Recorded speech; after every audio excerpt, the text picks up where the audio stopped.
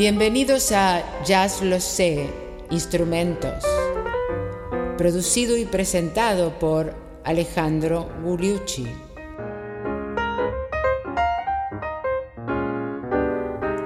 El saxo tenor, parte 4.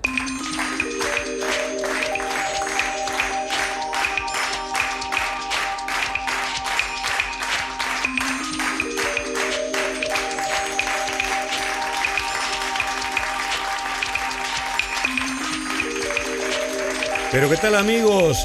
Bienvenidos a este episodio 19 de Jazz Lo Sé, Instrumentos, uno de los suplementos de Jazz Lo Sé junto con Jazz Lo Sé Standards, como ustedes saben.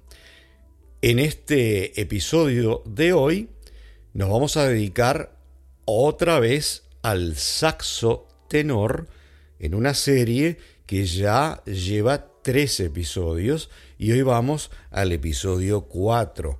En el episodio anterior habíamos hablado del jazz de los años 50, de la corriente que derivaba más que nada de la manera de tocar de Lester Young, los 4 hermanos y una serie de geniales saxofonistas blancos, para haber terminado con el inigualable Sonny Rollins, que representaba un poco la corriente opuesta, la corriente más enraizada, por un lado, en la sonoridad de un Coleman Hawkins y en el fraseo de un Charlie Parker.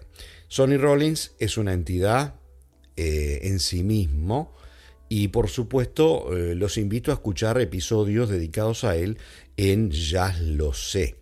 En el episodio de hoy vamos a continuar con saxofonistas que en parte derivan de la línea de Sonny Rollins, y antes de llegar a la gran revolución que representó tanto desde el punto de vista de cómo tocar el saxo tenor como desde el punto de vista de la dirección del jazz, la revolución, como ustedes saben, de John Coltrane. O sea, estamos en este momento charnela, y antes de llegar a esa revolución de John Coltrane y un poco basados en la sonoridad de un Sonny Rollins, tenemos que hablar de una serie de saxofonistas maravillosos que tienen que ver con la línea del bop y del hard bop y de lo que vino después, y que toman, entre otras cosas, algo también de lo que hizo John Coltrane. No se olviden que esto es esquemático y que estamos hablando de cosas que suceden al mismo tiempo. Estos saxofonistas de lo que tendríamos que hablar, y vamos a traer algunos de ellos, son Han Mobley, Johnny Griffin, Yusef Lateef, Charlie Rouse, Stanley Turrentine, Booker Erving, Teddy Edwards, Rashaan Roland Kirk, Clifford Jordan y por supuesto muchos otros. Hoy vamos a traerles algunos de ellos y vamos a empezar, ¿qué les parece?, por un gran saxofonista tenor y además alto, Sonny Stitt, del cual ya hablamos en el episodio anterior.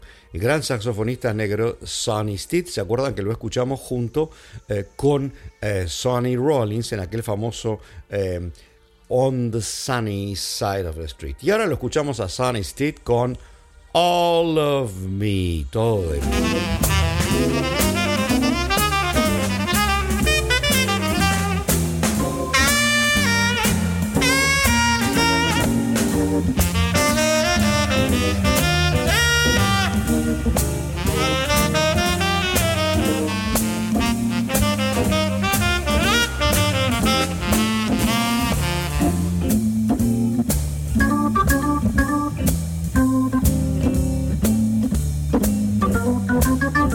Como ustedes recuerdan del ciclo principal, Sonny Stitt es un gran saxofonista negro que en principio era el único que podía tocar como Charlie Parker prácticamente, y demasiado bien. Entonces en el saxo alto era como la emulación de alguna manera, aunque tenía sus características bastante personales. Y luego se desarrolla mejor en el saxo tenor, que es lo que acabamos de escuchar en este ejemplo. Y ahora vamos a pasar a un gran, inmenso saxofonista, negro también, Dexter Gordon, del cual también ya hemos hablado lo suficiente, pero tenemos que traerlo aquí para comparar estas sonoridades de los saxos tenores de la época del hard bop, la segunda parte de la década del 50. Dexter Gordon, un gigante de estatura y un gigante en la música, que tomó mucho de Sonny Rollins, que incluso Sonny Rollins tomó algunas cosas de él, hay que decir la verdad. Ya estaba en las primeras grabaciones del bebop, y que luego se fue por muchos años a Europa, como ustedes recuerdan. Estuvo tanto en París como más que nada en Copenhague durante más de una década, y volvió con gran éxito en el año 1976 al Village Vanguard, e hizo renacer todo lo que era el jazz tradicional, el hard bop o el nuevo hard bop, en esa época en la cual se había perdido un poco el rumbo del jazz hacia la electrónica. Vamos a escuchar entonces algunos ejemplos aquí de Dexter Gordon, comenzando por el fabuloso tema de Dizzy Gillespie, Una noche en Túnez, A Night in Tunisia.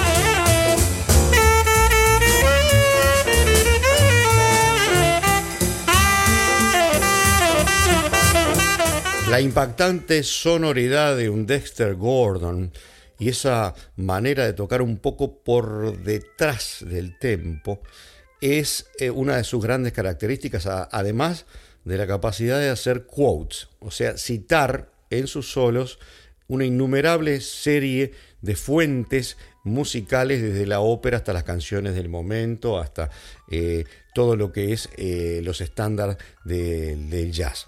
Vamos a escucharlo en una balada, ¿qué les parece? En la sombra de tu sonrisa, The Shadow of Your Smile.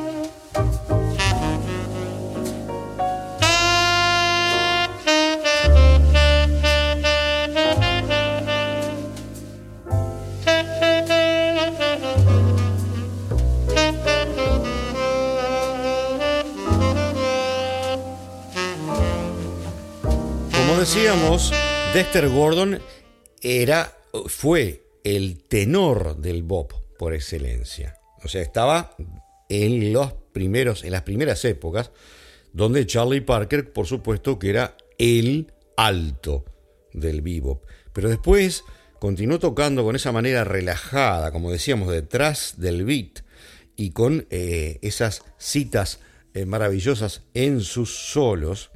Y se cuenta que en el año 44 fue Dexter Gordon con otro gran tenor, Gene Ammons, que crearon la práctica de las batallas de saxos que después se hicieron tan famosas en lo que es el jazz.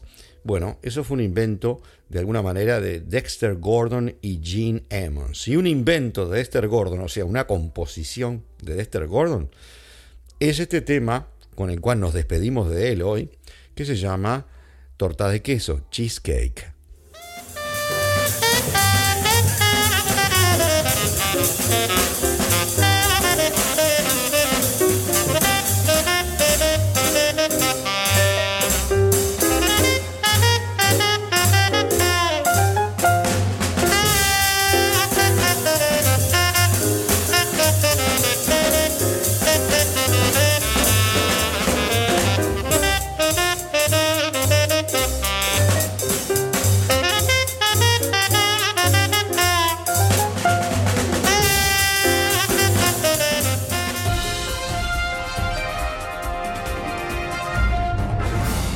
Según muchos críticos, uno de los saxofonistas negros que se desarrolló más desde el punto de vista de su evolución musical.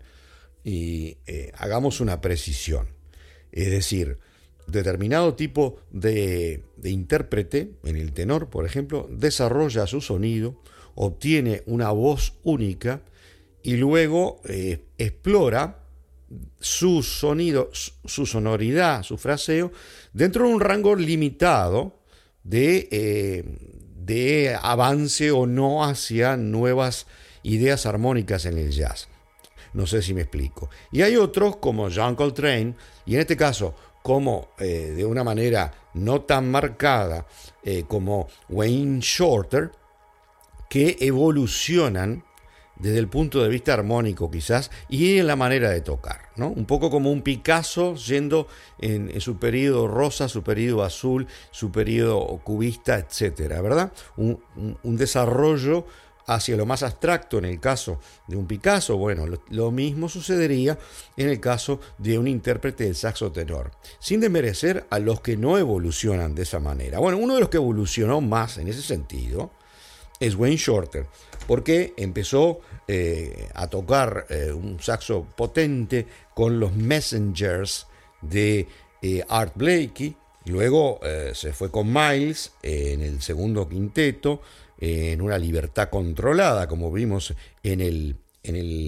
ciclo principal. Luego a los sonidos multielectrónicos, digamos, de su época de Weather Report, y luego un estilo mucho más abstracto de su cuarteto acústico de principios de este milenio. Ese es el famoso Wayne Shorter, con un sonido muy particular que queremos repasar aquí con el primer tema, que se llama Speak No Evil, no digas nada mal.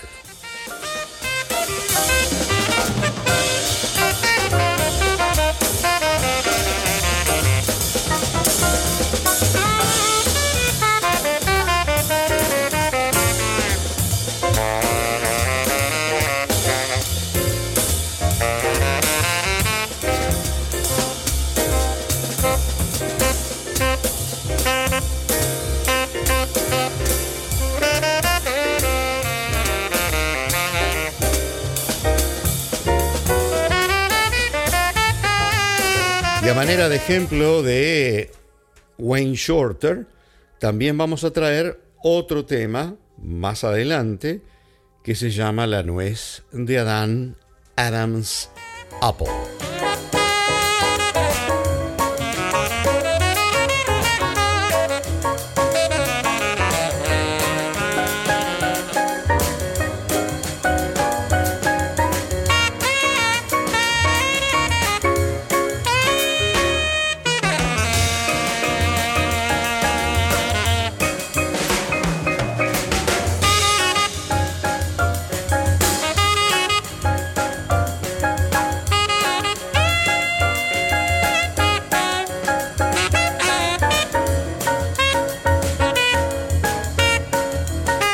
Y antes de dejar a Wayne Shorter, simplemente quería recordarles que también tomó, como lo hizo Coltrane, el saxo soprano, como lo hemos visto en los episodios correspondientes, haciendo con él una lánguida expresión que utilizó muchísimo también en el conjunto Weather Report.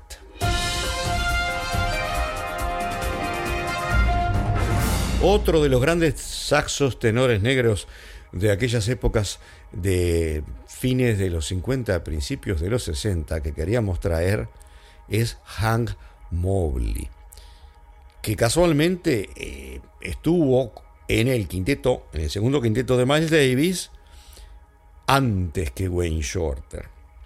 Y es un saxofonista tenor maravilloso, con un estilo muy sofisticado y con un tono aterciopelado, que es como una especie de velo, ese tono, entre sus líneas que parecen autoperpetuarse. Vamos a escuchar dos ejemplos de Hank Mobley, que grabó intensamente para el sello Blue Note en aquellas épocas del hard bop. El primero se llama Remember, recuerda.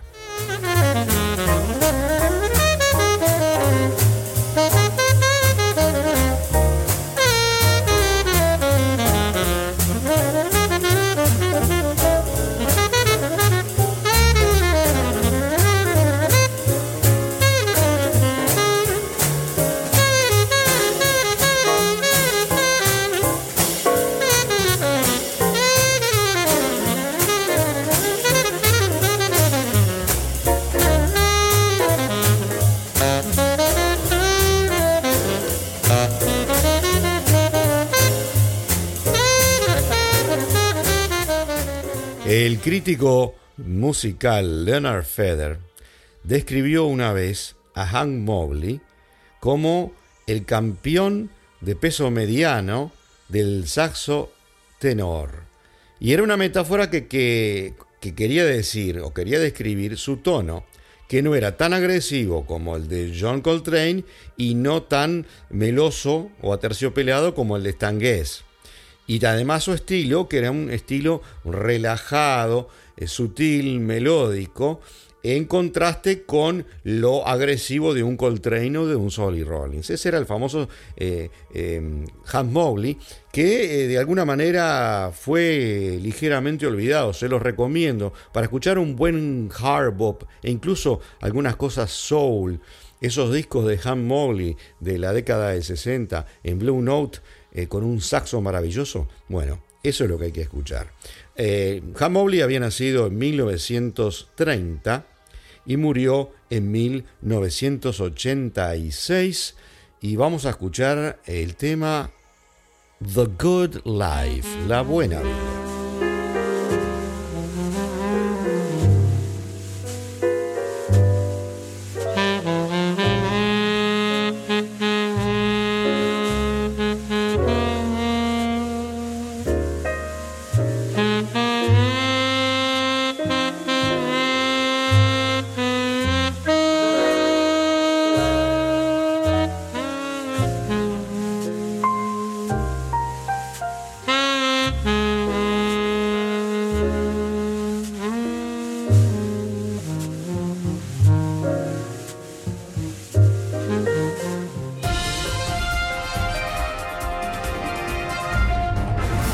Vamos a hacerle lugar aquí a otro gran saxofonista que a mí particularmente me gusta muchísimo, también de hard bop puro, sencillo, en el sentido de, armónico, ¿no?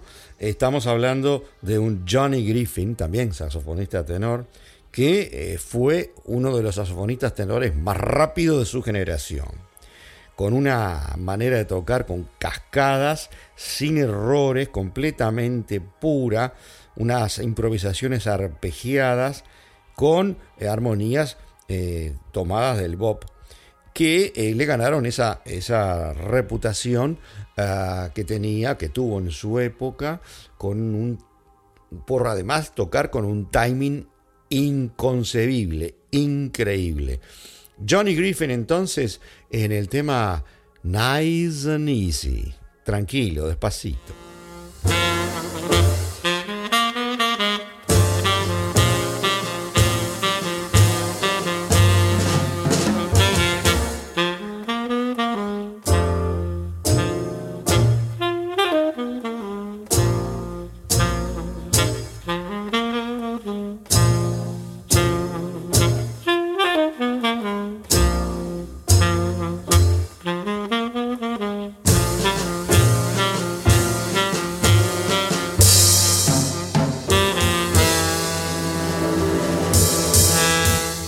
Johnny Griffin había nacido en Chicago en 1928 y murió en 2008 en Francia. ¿Saben cómo lo llamaban?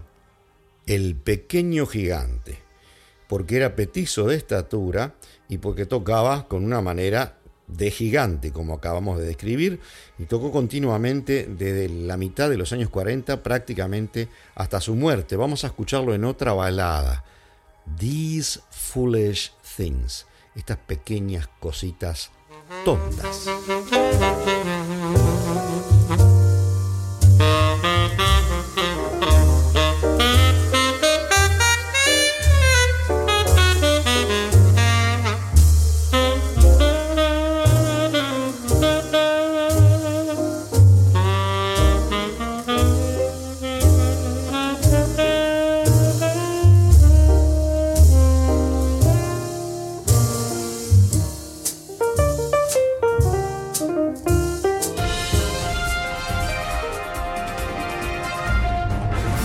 Y ahora otro gran saxofonista negro tenor, y en este caso el que está más asociado a la música del genio de Thelonious Monk. Y estamos hablando de Charlie Rouse, un individuo que, como decimos, está tan asociado a la música de Thelonious Monk que es casi una unión indisoluble. Toca de una manera, digamos, ligeramente seca y áspera, y traduce, o traslada, mejor dicho, el lenguaje melódico angular, clásico, de un Thelonious Monk al tenor, y lo hizo mejor que cualquier otro. Y tocó nada menos que 11 años en el grupo del fabuloso y misterioso pianista Thelonious Monk. Vamos a escucharlo entonces en uno de esos temas de Thelonious más característicos. Les elegí Ruby, My Dear.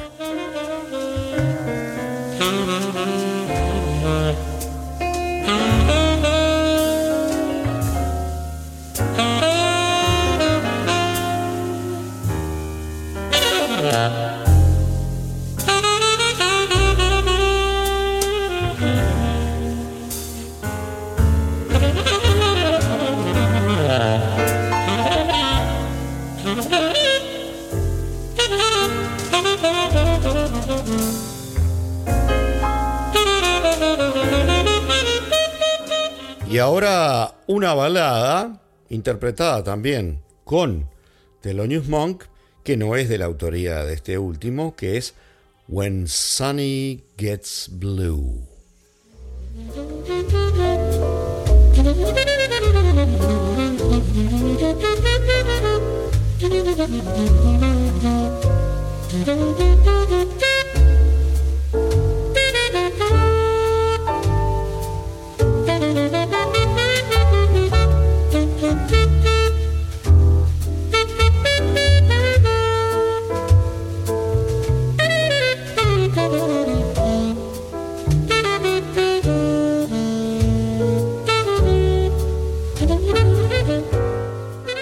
Charlie Rouse había nacido en Washington, D.C. en 1924 y murió en el estado de Washington. Miren qué coincidencia, del otro lado del país, en la ciudad de Seattle en 1988.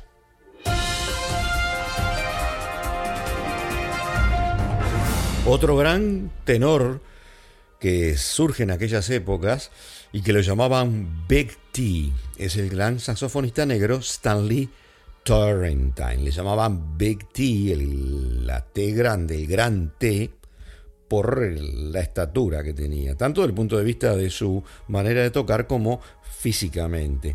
Y lo que hacía Stanley Turrentine es darle una entonación, un encare, digamos rockero, de soul, a las líneas clásicas de un Ben Webster o de un Coleman Hawkins. De una manera de tocar bluesera, ligeramente, digamos, bailable, muy particular, digamos, muy, muy cercano al soul. Es una cosa que te gusta o no te gusta, pero hecha con muchísima calidad. Vamos a escuchar a Stanley Turrentine en dos ejemplos. El primero es el clásico Ting Ting Deo.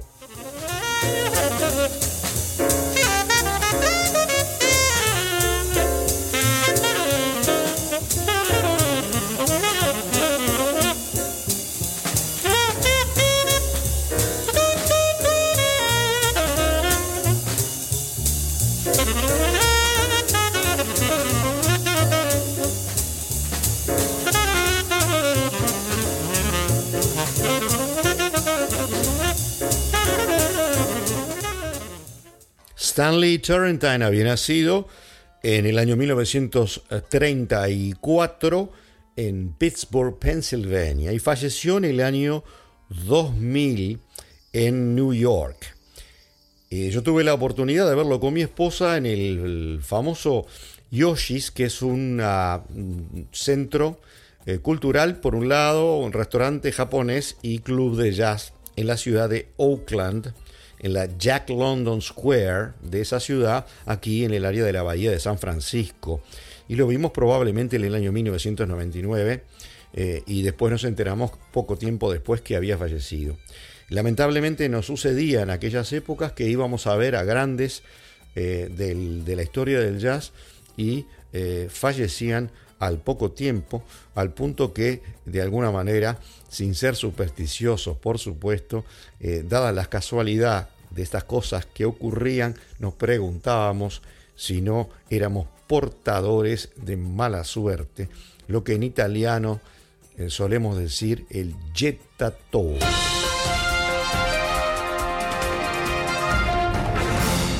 Bromas aparte, vamos a escuchar entonces un segundo tema interpretado por Stanley Turrentine y su estilo soul, Sugar, azúcar.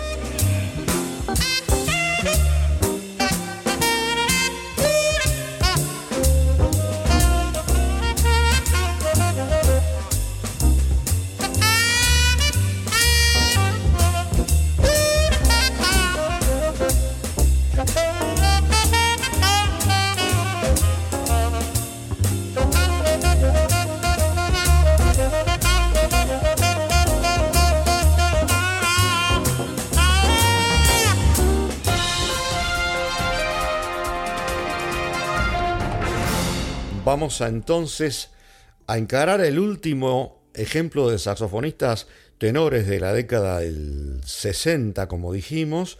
En este caso es Booker Ervin. Booker Ervin, un saxofonista que primero fue conocido porque tocaba con Mingus y que se lo considera uno de los improvisadores más sólidos de la primera parte de la década del 60, con un gran sentido del swing y con líneas muy inspiradas en el blues, como vamos a ver en el primer ejemplo, que es Stolen Moments, momentos robados.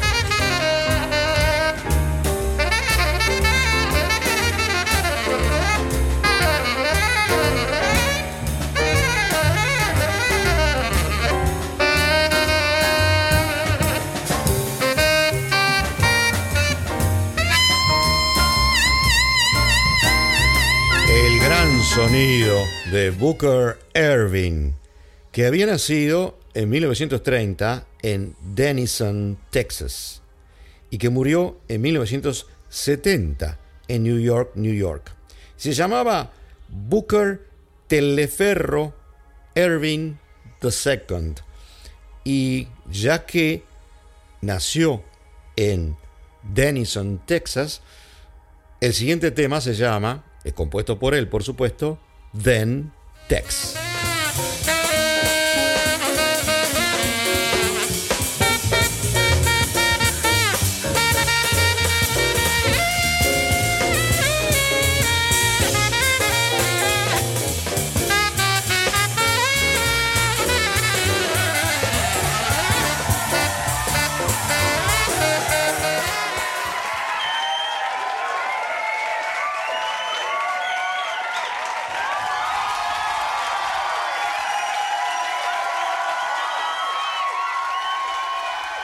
Y así, amigos, llegamos al término de este episodio 19 de Jazz Lo Sé Instrumentos, y el cuarto dedicado al saxo tenor. Esperamos que les haya gustado esta cabalgata por saxofonistas negros de finales del 50 y de la década del 60.